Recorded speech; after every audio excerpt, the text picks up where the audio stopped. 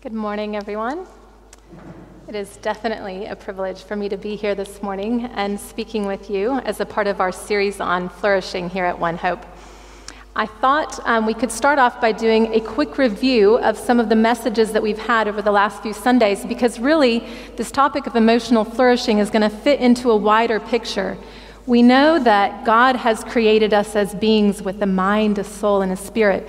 So flourishing in one area of our lives, or not flourishing as the case may be, actually impacts us in different areas as well. So first of all, a few weeks ago, Paul kicked off the series talking about what it means to flourish spiritually. And he emphasized that we were created to be in relationship with God, and that we really cannot flourish in any way apart from relationship with him.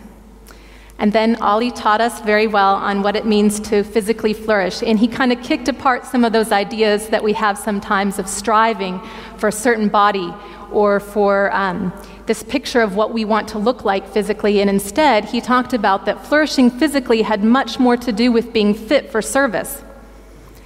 And then Riley taught us on what it means to be flourishing mentally. And she made that connection to flourishing mentally is intricately tied to pursuing wisdom. And then on the preach and flourishing relationally, Paul taught that we can really distill flourishing relationally down to the idea of loving God with our whole heart and loving our neighbor as ourselves. And then most recently, last week, Johannes taught on flourishing vocationally, and he brought home the points of prioritizing God's ideas on flourishing with regard to our job, prioritizing eternity, and stepping away from this dichotomous view that we tend to have about that there's a spiritual or a secular way of serving God in our vocation. So as we worked through each of these topics, one of the common themes in each of the teachings was that we need to first consider our own ideas on what it means to flourish in any particular area. And then we want to compare those ideas to the truth of Scripture. We want to see if maybe there's a disconnect between what we're believing and then the actions that are flowing from that with what the Bible has to say. We want to look at the cultural messages that we're being influenced by to see if those line up with the truth of Scripture. So I'd like to take that same basic approach this morning as we approach the topic of flourishing emotionally. So this morning, we're going to look at how we may be presently defining what it means to flourish emotionally for ourselves. We're going to consider both the influencing messages from the world around us, as well as take a close look at our lives, because really, the way we're living is a reflection of what we actually believe. And then we're going to look to Scripture. We're going to seek for biblical perspective on what it means to flourish in regard to our emotions. What really is the right way to view our emotions? Where do they fit? Where are they ordered in our lives?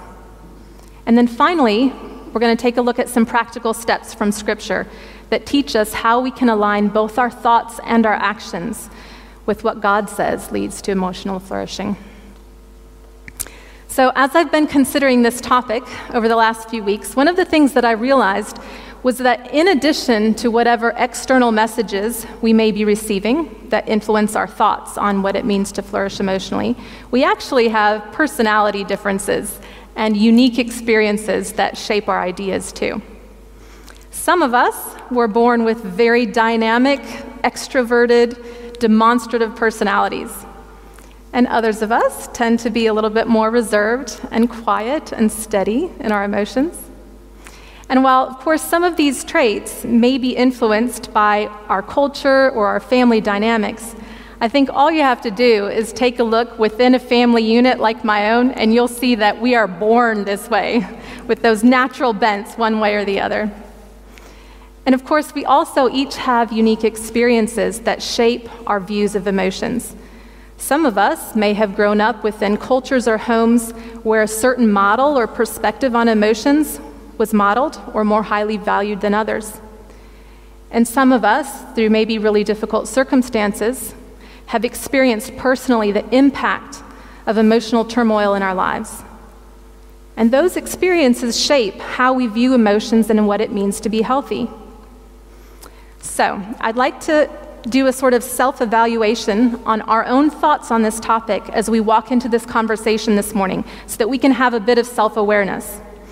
I'd like you to take a minute or two to think about how you personally relate to the idea of emotions.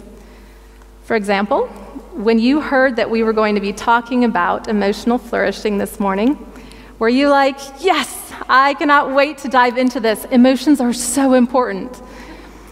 Or did you maybe sigh and think, ugh, where are we going with this? I'm not even sure this is a topic I want to discuss in church. So I'm going to offer you two sort of extremes, okay, in the ways that we may currently be viewing our emotions. And I'd like you to ask yourself, do I identify more with the first pair of statements on this continuum, or do I identify more with the second group? So on the left-hand side, we have emotions are basically untrustworthy. Rather stick with logic and hard facts. Or do you identify more with we should embrace our emotions? I really can only live life to the fullest if I experience a wide range of emotions. So think about that. Where do you fall? Maybe somewhere in between. And now I'd like you to take a moment to share with a neighbor where you fall on that continuum. Now, I don't want you to dive into or unpack all of the reasons for why you think you may fall on either extreme. This is not a therapy session. Just a couple of minutes to share with your neighbor. All right, guys, let's bring that to a close. All right, so where do we fall? Which of you, by show of hands, tends to relate more to emotions are basically untrustworthy? Anyone? Okay, quite a crowd. Which of you really relate to the statement that we should embrace our emotions? Great. And which of you fall somewhere in between? Okay, you guys are actually confused. So I think what you'll see is that we all actually, for varied reasons, whether personality or life experience, we tend to come to this topic of emotions with our own natural bent, our own inclination of what we feel comfortable with, right? If I particularly value steadiness with regard to emotions, that impacts what I think flourishing emotionally is, right?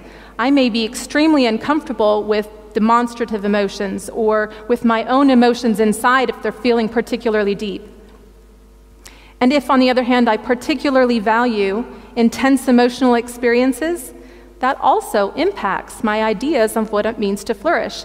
I might have a lot of doubt if I'm in a relationship that I'm not feeling those intense feelings. I might have doubts about my relationship with God if I'm not feeling that intense emotional experience. But in addition to all of these tendencies and personality differences, we're also influenced by our culture, aren't we? The truth is there really isn't one clear message from our culture about what it means to flourish emotionally. We get conflicting messages from social media and from other sources. Things like emotions are neither good nor bad. This idea that emotions don't require much evaluation from us. But then we also hear the message, if it feels good, do it, which is quite conflicting, isn't it? It's this idea that there's somehow a right thing to do, and that is whatever makes you happy. Also the idea we need to get in touch with our emotions. The idea that emotions, it's important for us to understand them for us to be flourishing, right? And then we also get the contrasting idea that emotions are just a chemical reaction. The idea that we're just having thoughts and feelings because there are chemicals floating around in our body. We even have cultural influencers who tell us that we should take a look at our closet and toss clothes or keep clothes based on, does it bring me joy? So these messages that we hear are also, to some degree or another, shaping what we actually currently believe about our emotions and what it means to flourish. However, despite all that, I think practically, if we take a look at how we live our lives, I think most of us live in such a way and even go so far as to orient our lives around a somewhat dichotomous view of emotions. We tend to put our emotions into two basic categories: emotions that we want to experience, the good ones, and emotions that we don't want to experience, the bad ones. Let's take a moment to consider that. What kind of emotions do you like to experience? Things like happiness and hope, curiosity, wonder, peace. And what things do you not like when you're experiencing? Maybe things like jealousy, guilt, annoyance, hatred, disappointment, loneliness. And the reason I'm highlighting this dichotomy is because despite what we may say our overall philosophy or perspective on emotions is, from a practical standpoint, many of us live our lives, either consciously or subconsciously, pursuing the emotions that make us feel good and avoiding the ones that make us feel bad. So regardless of whether we consider ourselves to be more reserved or more demonstrative with our emotions, based on our actions day in and day out, I would say that our actual working definition of what it means to flourish emotionally is tied up at least to some degree with our desire to experience the positive emotions and to avoid experiencing the negative ones. It's interesting to think about, isn't it? Because if we're consciously or unconsciously pursuing emotions like happiness and joy, then we're making decisions about our lives that we think will lead to those emotional experiences. We're going to shy away from situations in which we feel sadness or guilt. And how that works itself practically in our lives might be that we, for example, find ourselves doing things that make us feel happy in the moment. For example, maybe binge watching shows that make us feel good or entertained so that we can avoid feeling crushing disappointment or sadness. We may find ourselves overindulging in the rich foods that are a part of our Western diet so that we can have those serotonin and dopamine hits that make us feel so good. We may find ourselves hanging out with friends that make us feel affirmed and good about ourselves, and avoiding friends whose truthful conversations or even just the way they live their lives leads us to feeling guilt over our own choices. If we believe that deep down feeling loved and at peace are the emotions that mean we're thriving, then we're going to do everything we can to avoid situations in which we experience fear or uncertainty. We may find that underneath all of that rigorous academic study, all of that hard work toward building a strong career, all of the saving and careful choices that we make with our money, that underneath of that actually is a pursuit of that feeling of stability and security that we're longing for. We may find ourselves so engaged with the pursuit of feeling loved that we end up compromising in our romantic relationships, either emotionally or sexually. We may find that we avoid necessary confrontation, maybe difficult conversations that would be good for us to have at work or in our relationships, because we don't want to do anything that breaks that tentative peace that we feel. We may also find ourselves suppressing some of those emotions that we don't want, like sadness or worry, and that actually has quite a toll on our physical bodies. Author and researcher and medical professional Bessel van der Kolk describes the havoc that actively suppressing emotions can wreak on our mental and physical bodies. He writes, "Hiding your core feelings takes an enormous amount of energy. It saps your motivation to pursue worthwhile goals, and it leaves you feeling bored and shut down. Meanwhile, those stress hormones keep flooding your body, leading to headaches, muscle aches, problems with your bowels or sexual functions, and irrational behaviors. There's a physical toll that it takes on our body when we are actively trying to suppress the emotions that we don't want to experience. And we may even have such a desperate desire to avoid feelings of sadness or anxiety or inadequacy or shame that we somehow find ourselves caught up in addictions that in the moment seem to be alleviating those emotions, but that ultimately lead to more of the same. Because very ironically, a lot of the choices that we make in pursuit of all these emotions that we want and in avoidance of all the emotions that we don't want tends to lead us to a place where we are not flourishing emotionally, mentally, physically, or spiritually.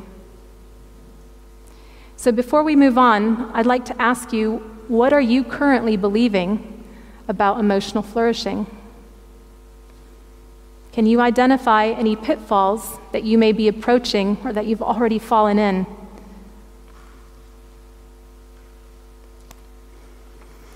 All right.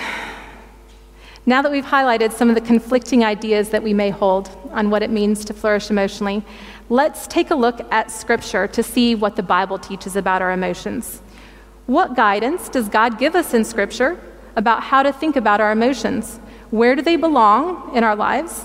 What does it mean to flourish emotionally from the perspective of the one who literally knit me together in my mother's womb? So one of the passages of Scripture that you've already heard quoted several times in this series on flourishing are actually the chapters in Genesis, verse 1 and 2, that recount how we were created. That's because, at a basic core level, if we believe that God created and designed us, we then believe that He ultimately knows what it means to flourish, right? To be healthy in every aspect of our being. Genesis 1:27, referring to God's creation to mankind, says, "So God created man in His own image. In the image of God He created him, male and female. He created them."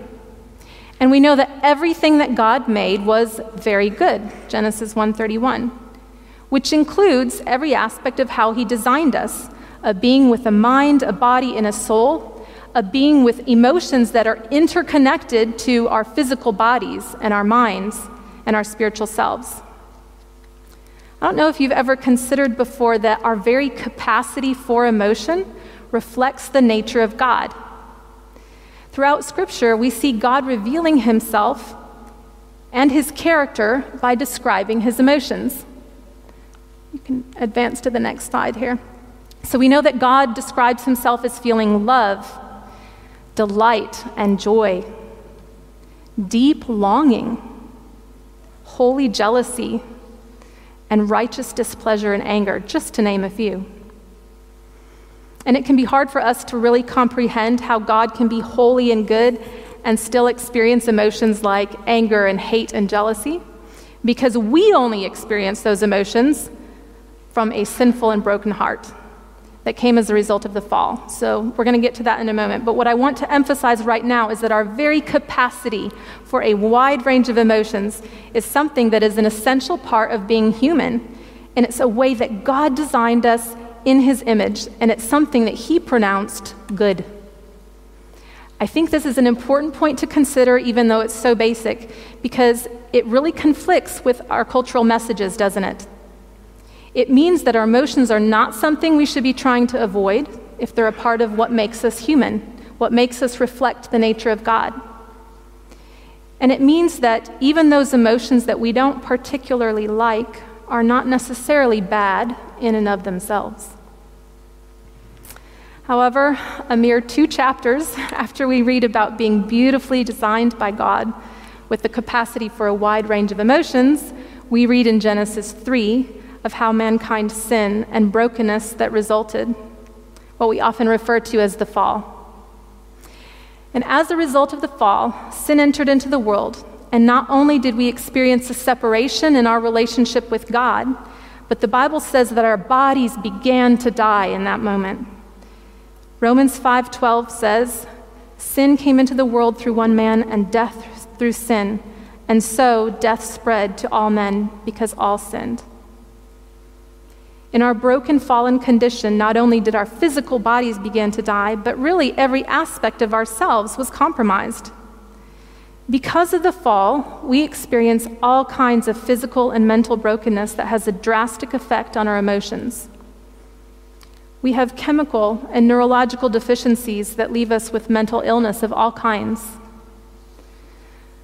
We experience unwanted and sometimes intrusive thoughts that eventually leave a physiological mark on our brains, changing the neural pathways and leaving us experiencing panic attacks, anxiety, and depression. Because of the fall, we have hormonal imbalances that leave us reeling between wild fluctuations of emotions. Because of the fall and the resulting sin in the world, we also experience physical and emotional trauma that sometimes leaves us with disordered physical and emotional responses. We even struggle to regulate our emotions based on the food that we've eaten, don't we? Or the amount of sleep that we've had any given night. Think of a toddler who is having a complete emotional meltdown, and the parents know it's because they're tired, right? Or think about the term hangry, this cute word that we've come up with to describe our basically volatile emotions that result when we're overly hungry. Because of the fall, we experience spiritual and relational brokenness too that also have a drastic effect on our emotions. We vent the emotions that we don't want on people in our paths, right? And we harm the people around us. We seek out our own passions regardless of the domino effect that it has on the people that we love. 2 Timothy 3:2-4 describes what the world looks like, saying, "For people will be lovers of self, lovers of money, proud, arrogant, abusive, disobedient to their parents, ungrateful, unholy, heartless, unappeasable, slanderous, without self-control, brutal, not loving good, treacherous, reckless, swollen with conceit, lovers of pleasure rather than lovers of God." And it's interesting in that description that talks about all of these terrible actions that we as humans act out on each other and in the world. Filled through there also are all of these emotions that are broken. And speaking to the New Testament church, James wrote, "What causes quarrels and fights among you? Is it not this, that your passions are at war within you? You desire and you do not have, so you murder. You covet and cannot obtain, so you fight and quarrel." With our broken emotions in this fallen state, we experience guilt over sin that can lead us to feelings of hopelessness and despondency. Or we don't feel the sorrow and sadness that we should be feeling over sin. The Apostle Paul refers to that difference when he talks to the Corinthian church. He wrote, "For godly grief produces a repentance that leads to salvation without regret, whereas worldly grief produces death." It's bleak, eh? Because of the fall, our emotions themselves are essentially damaged. We love the wrong things and we hate the wrong things. In fact, more than that, we often find ourselves feeling apathetic about the things that God places a really high value on, and we find ourselves feeling very passionate about the things that maybe aren't that important. Have you ever been reading scripture and seen where one of the authors writes something about how much they long for God and love God, or how much they hate sin, and thought to yourself, ugh, I don't feel that way. I know I have. Author Dane Ortland, in his book Gentle and Lonely, describes it this way: fallen emotions not only sinfully overreact, they sinfully underreact. To be honest, when I reflect on my own emotions and I consider, when was the last time I was truly and properly angry? What was it about? Was it about some institutional injustice that I had just witnessed? Or maybe was it because one of my kids said or did something that I thought was disrespectful and it hurt my pride? And when was the last time that I was deeply saddened by the mischaracterization of God or the misuse of his holy name? And I'm pretty sure that within the last couple of days, there were tremendous moments of beauty and goodness in my life that I just walked right on by without feeling any wonder or awe or gratitude toward God. Even our sense of humor is broken. The other day I was driving in the car with my 2 teenage sons, and one of them told a slightly off-color joke that filled the car with laughter. And despite myself, they caught me smirking because it was funny, or I felt like it was funny. And we actually began this discussion that went on several rabbit trails about whether God has a sense of humor. But at the end of the day, what we landed on is that it's not our capacity for humor that's wrong. It's that somehow in our broken emotions, we find certain things to be humorous that actually aren't. So, is there any hope? If our emotions are this broken from the fall, what chance do we have to live where we're flourishing emotionally? Thankfully, we have the beautiful life of Jesus, our Savior, to look to. Scripture teaches us that Jesus was fully God, so he was perfect and holy, and he was fully human. He was living in a post-fall body, just like we are, and he was living in a post-fall world, just like we are. Hebrews 2:17 says, "Therefore it was necessary for him, Jesus, to be made in every respect like us, his brothers and sisters, so that he could be our merciful and faithful high priest before God." If he was in every respect like us, that means that he also would have felt the full range of emotion that we experience from being human. John Calvin, the French theologian during the Reformation, described it like this: "The Son of God, having clothed himself with our flesh of his own accord, clothed himself also with human feelings, so that he did not differ at all from his brethren, sin only excepted." So let's look at some examples of emotion in Jesus that are recorded in Scripture to see if we can get some insight into what it means for us in a fallen world to flourish emotionally. Firstly, we see throughout the Gospels that Jesus experienced the emotion of compassion. Matthew 2:30-34 records the story of Jesus encountering 2 blind men on the road to Jericho.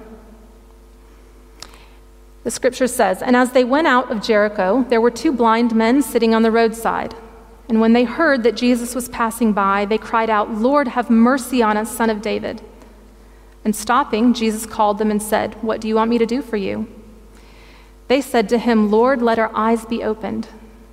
And Jesus, in pity, touched their eyes, and immediately they recovered their sight and followed him." In another instance, Jesus was on the road to a town called Nain, and he encountered a funeral procession. Luke 7:12-15 recounts that story, and it says, "As he drew near to the gate of the town, behold, a man who had died was being carried out, the only son of his mother, and she was a widow, and a considerable crowd from the town was with her. And when the Lord saw her, he had compassion on her, and said to her, 'Do not weep.' Then he came up and touched the bier, and the bearers stood still. And he said, 'Young man, I say to you, arise.' And the dead man sat up and began to speak, and Jesus gave him to his mother." The word that is translated pity and compassion in these last 2 passages actually comes from a Greek word that means guts or intestines. This denotes far more than a passing sense of pity as he walked by. It represents a depth of feeling that comes from your core. That's the kind of compassion that Jesus felt.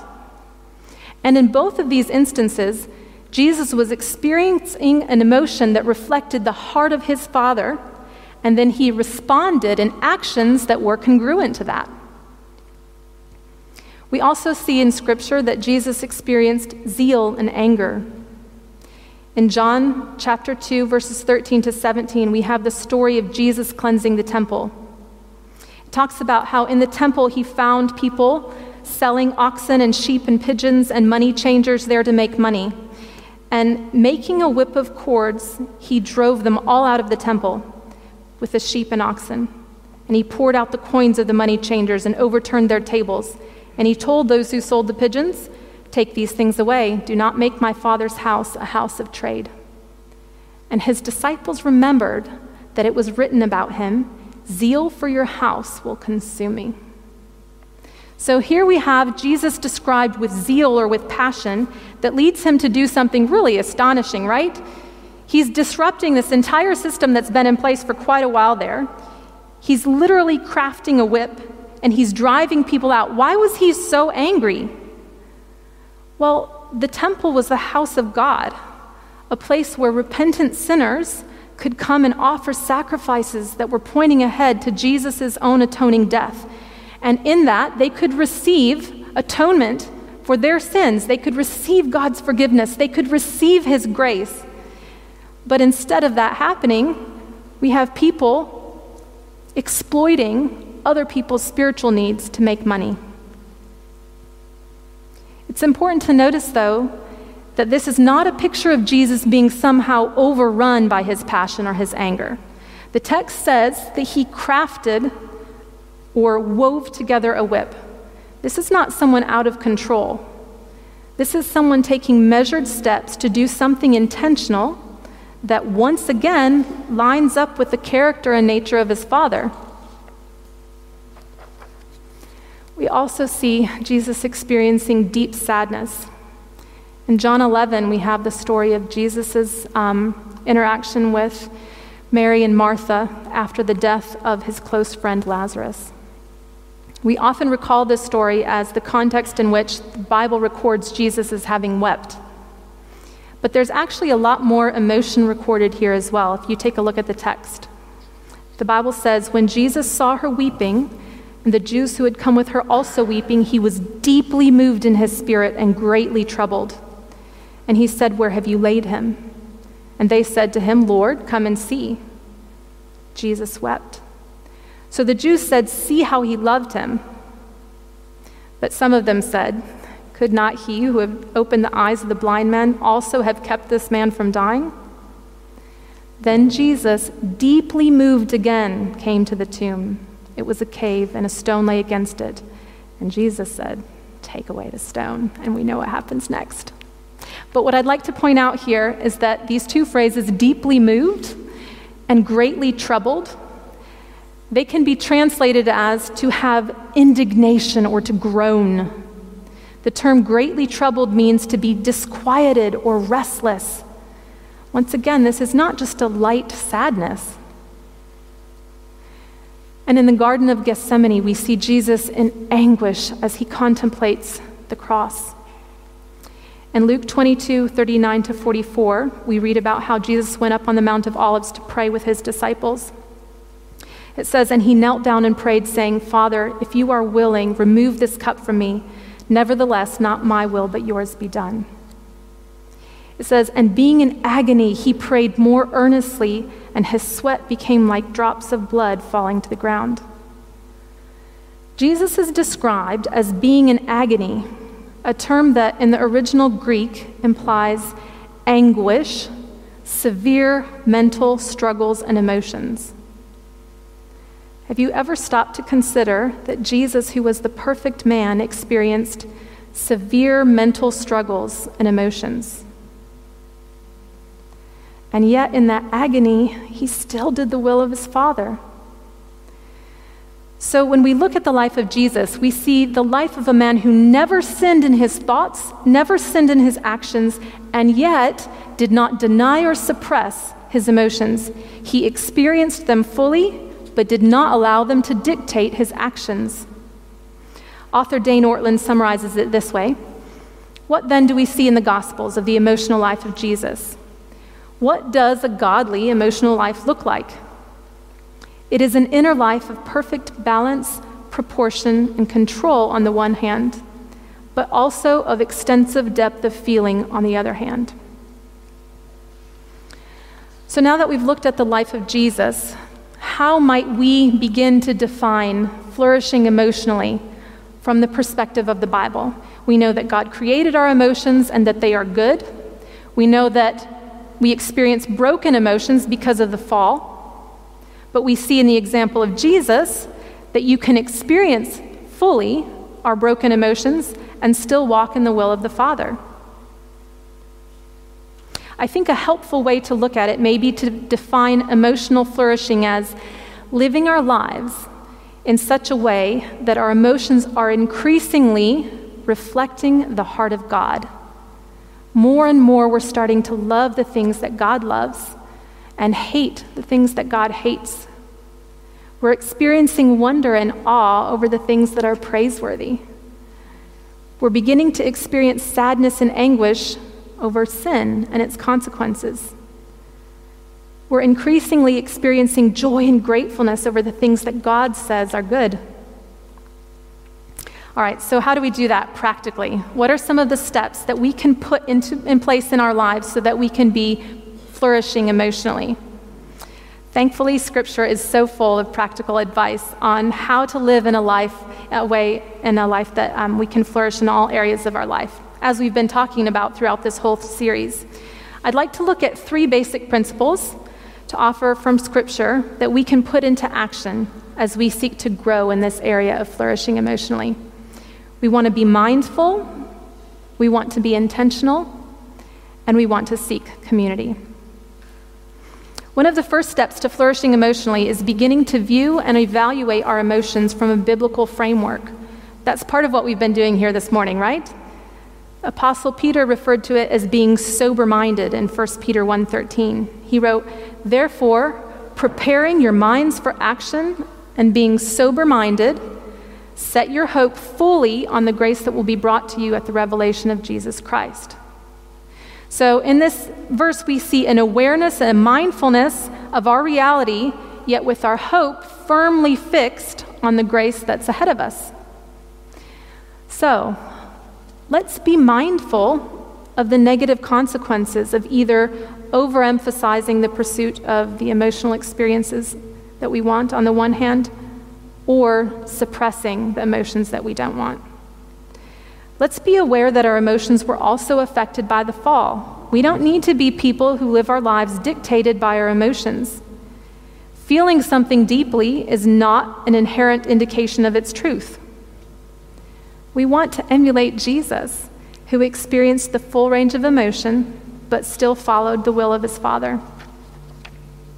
Let's also be mindful of the way that God designed our emotions to be interconnected to and influenced by these other areas of our lives, like our thoughts, our physical bodies, and our spiritual realities. Let's be aware that maybe in any given moment, our emotions are reflecting a brokenness in one of those other spheres. The second principle that we see in Scripture is to be intentional.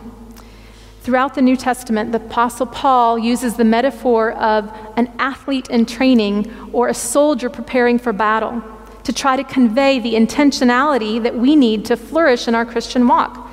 Ephesians 5:15 says, "Look carefully then how you walk, not as unwise, but as wise." Because we know that our physical bodies, our thoughts in our minds, and our spiritual selves affect our emotions, how can we be intentional about putting healthy rhythms in place in each of these spheres that will then lead us to flourishing emotionally? Let's take a look at physical health first of all. What physical self-disciplines, such as exercise and healthy diet, might we need to consider in light of the influence that they have on our emotions? Even small changes like going for a short walk or eating less sugar can have a significant impact on our emotions. And if you're struggling with volatile emotions or feeling like you're emotionally unstable, please consider whether there might be a physiological cause. If this has been a battle for you, I encourage you to seek a consultation with a medical professional to find out if you may have a hormonal imbalance or other chemical imbalance that's affecting your emotions. And in the area of our thoughts and mind, how can we be intentional about our thought life, knowing that it's directly influencing our emotions? Let's consider who or what are we giving our time to and access to our minds that is in turn shaping our loves? Are we watching shows that glorify violence and self-interest and then somehow expecting that our hearts are going to be drawn to the things of God? Are we reading books or listening to music that exalts sexual expression and fulfillment that's outside of God's design, and expecting that to not influence how we feel loved or how we love others?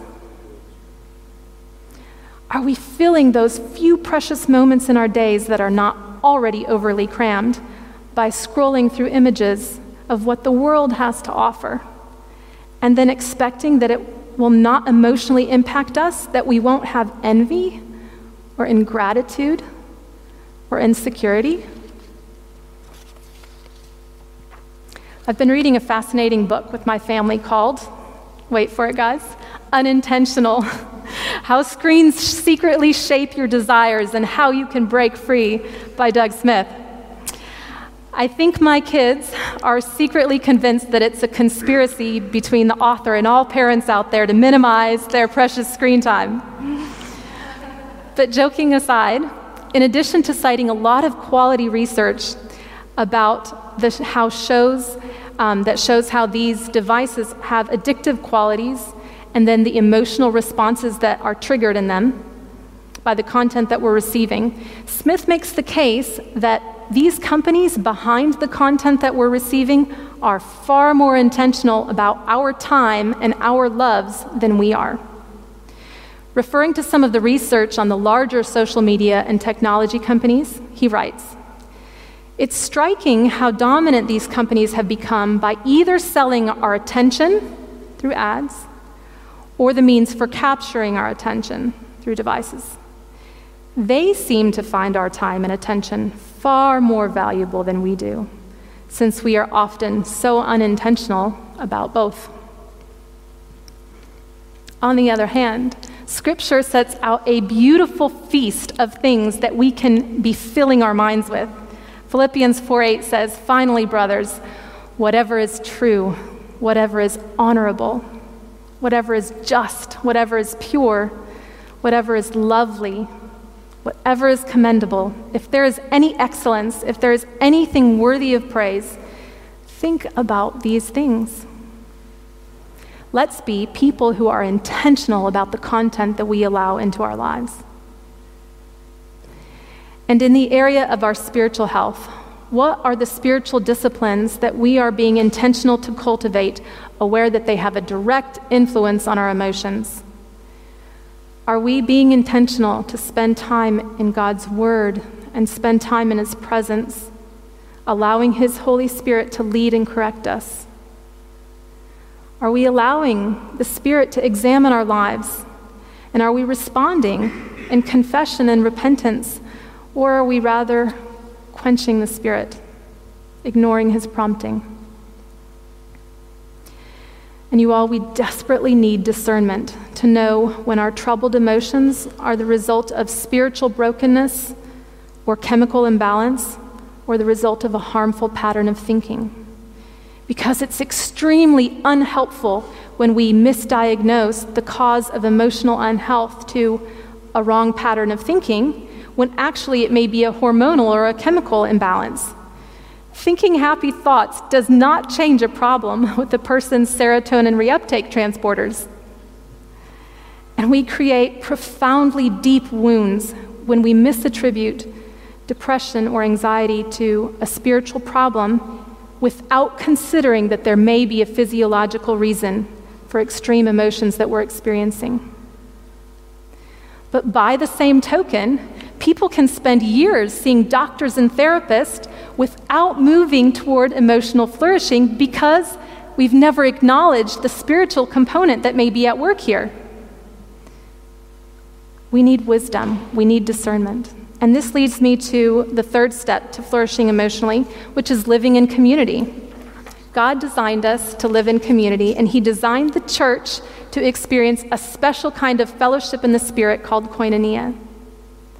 When we are actively engaged in a body of believers who are pursuing God, we have access to all kinds of support that leads to emotional flourishing. Men and women who are wise and have experienced God's faithfulness can walk with us and provide mentorship and counsel when we find ourselves struggling with our emotions. They can be that sounding board to help us discern when we may need to be seeking counseling or medical help, or maybe we need to adjust our thinking, or maybe we just need to change some habits. And Christian friendships can exhort us to the kind of mindful and intentional Christian living that leads us to a place where we're thriving. They can give us loving accountability. Corporate worship, it lifts our eyes from our circumstances beyond the experience of our emotions to the reality of God's truth. Scripture exhorts us to be filled with the Spirit, addressing one another in psalms and hymns and spiritual songs, singing and making melody to the Lord with your heart. So yes, we're singing to God, but we're also singing to each other too. And prayer with other believers. Guys, this can be a powerful tool against our enemy and can help us to battle the temptation and despondency that so often comes with our intense emotions. It's interesting that when you look back at that passage of Jesus in the Garden of Gethsemane, when Jesus had returned from his own prayer and he was approaching the disciples, it says that he found them sleeping from sorrow. They were experiencing sorrow and grief, even without fully understanding what was about to happen. And in Luke 22:46, he says to them, "Why are you sleeping? Rise and pray that you may not enter into temptation." We are often far more vulnerable to temptation in our grief, and Jesus' instruction gives us a way to counter that through prayer. In the context of Christian community, we can lament the things that bring us so much sorrow in a way that far outstrips our own personal expressions of grief, because we are lamenting with a group of people who are also, like us, lining up with the feelings that God has about these things. And in the context of Christian community, we can also celebrate and rejoice and laugh and hope together, because once again, we are a group, we are a people whose emotions are lining up with what God loves. I'd like to share a part of my own journey in this area with you as it relates to flourishing emotionally. When I was a young woman in my 20s, I found myself in a very deep pit. I was a young mother to an active toddler and a newborn baby. I had a husband, a very handsome husband, whom I loved and who loved me deeply. I was regularly in the Word of God, and I was spending time with the Lord, and I was actively engaged, to the extent that any young mother can be, in ministry, because a year ago, we had moved to Mozambique as missionaries. And I had all the things in place in my life to flourish emotionally. But instead, I found myself experiencing extreme emotional heaviness. I was living in a strange-to-me culture, surrounded by poverty and sickness and stench and danger and active demonic influence. And after several months of sleepless nights after having a baby, I felt myself falling into the pit of depression. This was not the first time that I had experienced that pit. And so it felt all the more ominous because I knew how deep and how dark that pit gets. I had experienced significant childhood trauma that had led me to develop PTSD in my late teens. And that had been successfully treated pharmacologically and with therapy. And then a few years later, I had developed clinical depression and anxiety, for which I was once again seeking medical help. And at that time, I also sought Christian counseling and began to address some of the wrong patterns of thinking that were impacting my life. And in the context of a really solid Christian community and engaged in active Bible study, I also began to experience tremendous spiritual freedom in the Lord as He gently picked apart and untangled some of these generational spiritual strongholds that had been in my life. But that had been years ago. So when I found myself falling into a clinical depression again, I was wrestling not only with the emotional turmoil that I was experiencing, but also a sense of deep disappointment. Was all that progress, all the work that the Lord had done in my life, just temporary? Was the active battle I was engaged in, taking every thought captive, was it a losing battle? Where was my freedom in Christ? Thankfully, we were able to sort getting medication flown up from South Africa to where we were living in Mozambique. And a couple of months later, as I sat in the doctor's office here in South Africa for a checkup, the Christian doctor who knew my history very kindly told me what I already knew, that based on my history, I would likely need to take medication for the rest of my life to treat my symptoms. But in my pride, I didn't want to accept that. I felt sure that that meant that somehow I wasn't trusting God enough, that I wasn't holding on to his promises fiercely enough. I was deeply disappointed in myself. I felt that somehow I was tainting the testimony of what God had already done in my life. And over the next few weeks and months, I walked the hard road of trusting in the truth of God's love, even when I didn't feel it. I did the hard work of experiencing and acknowledging deep, broken emotions, and still clinging to the truth of God's inherent goodness. I asked for help from the people around me. I asked forgiveness a lot when my actions that were flowing out of my emotions didn't line up with the person that God had called me to be. And after a few weeks and months, I found myself being lifted out of that pit and my feet on solid ground. And I remember the joy that I experienced and the gratitude that I felt to God for his deliverance. And I also remember the profound realization that his healing was no less wonderful for coming through the vehicle of medication.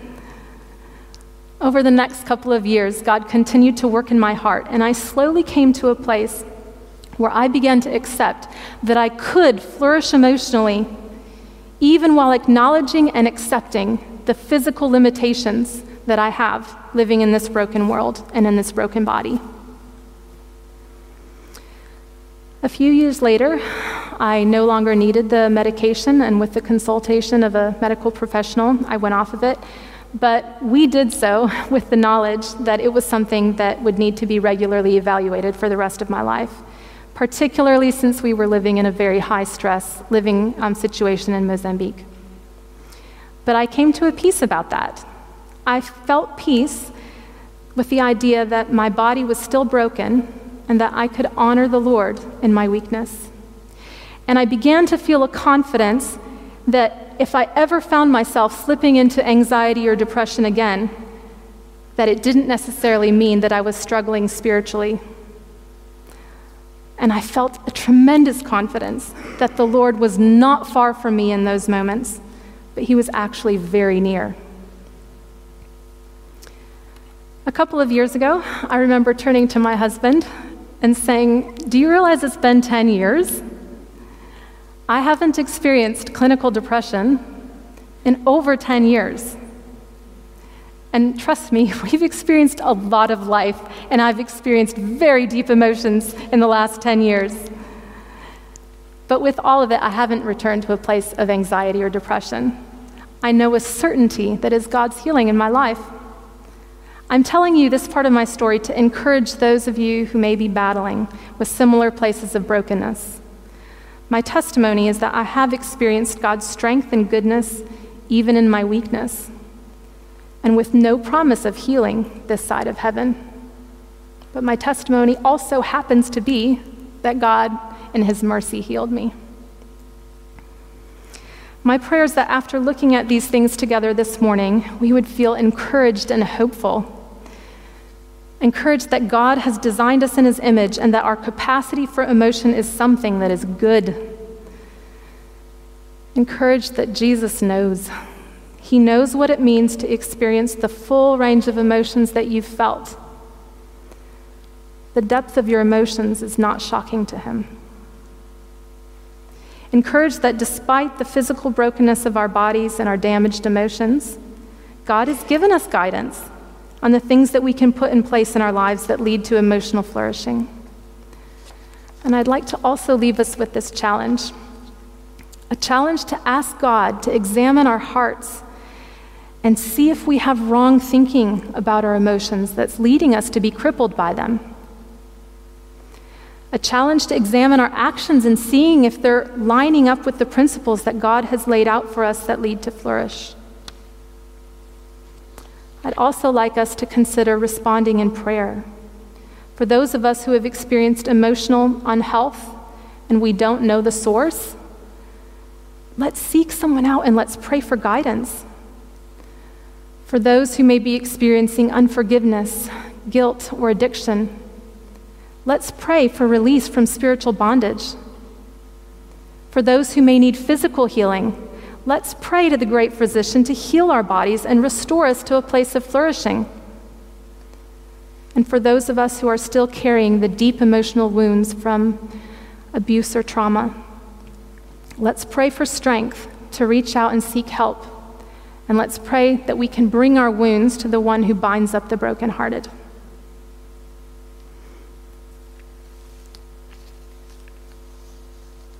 I wanted to remind us as we finish up here that it is God that's at work in us. He's the one changing our desires, and He's the one that has the power to line up our emotions with His heart.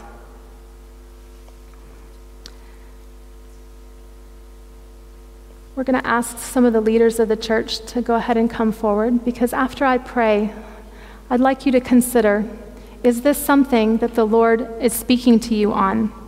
Is this something that you'd like to ask prayer for? We're going to have leaders of the church up here because we would love to pray with you. There's absolutely no more reason to continue walking in this if this is something that the Lord would like to release you from, and we know He would. Lord, I'm just so grateful for your goodness and how it just intersects our brokenness.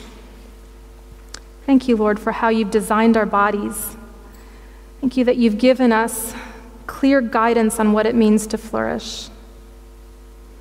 Lord, this morning I want to pray for those of us here who are struggling with emotions and feeling trapped and we don't know the cause. Lord, will you bring people into our lives? Will you give us wisdom to know what is the right route with this? Lord, I pray for those who are here who have been actively suppressing or denying emotions. Lord, we know it takes a physical toll on our bodies. It's not healthy. It's not how you've designed us. Lord, I want to pray for those who find themselves in places where they don't want to be because we've been pursuing emotional experiences. Lord, I want to pray for those who are still bearing deep emotional wounds from trauma or abuse. Lord, we bring those to you this morning. Lord, I pray for those whose lives are laced with guilt or unforgiveness or addictions. Lord, you can break us free from those. For those of us who are believing the lies of the enemy, Lord, give us truth. Lord, will you heal, redeem, and restore us? And Lord, I pray also for those in our lives who are actively engaged in loving and supporting people who are struggling with our emotions. Lord, will you give them strength and will you give them your compassion? I pray these things in your name. Amen.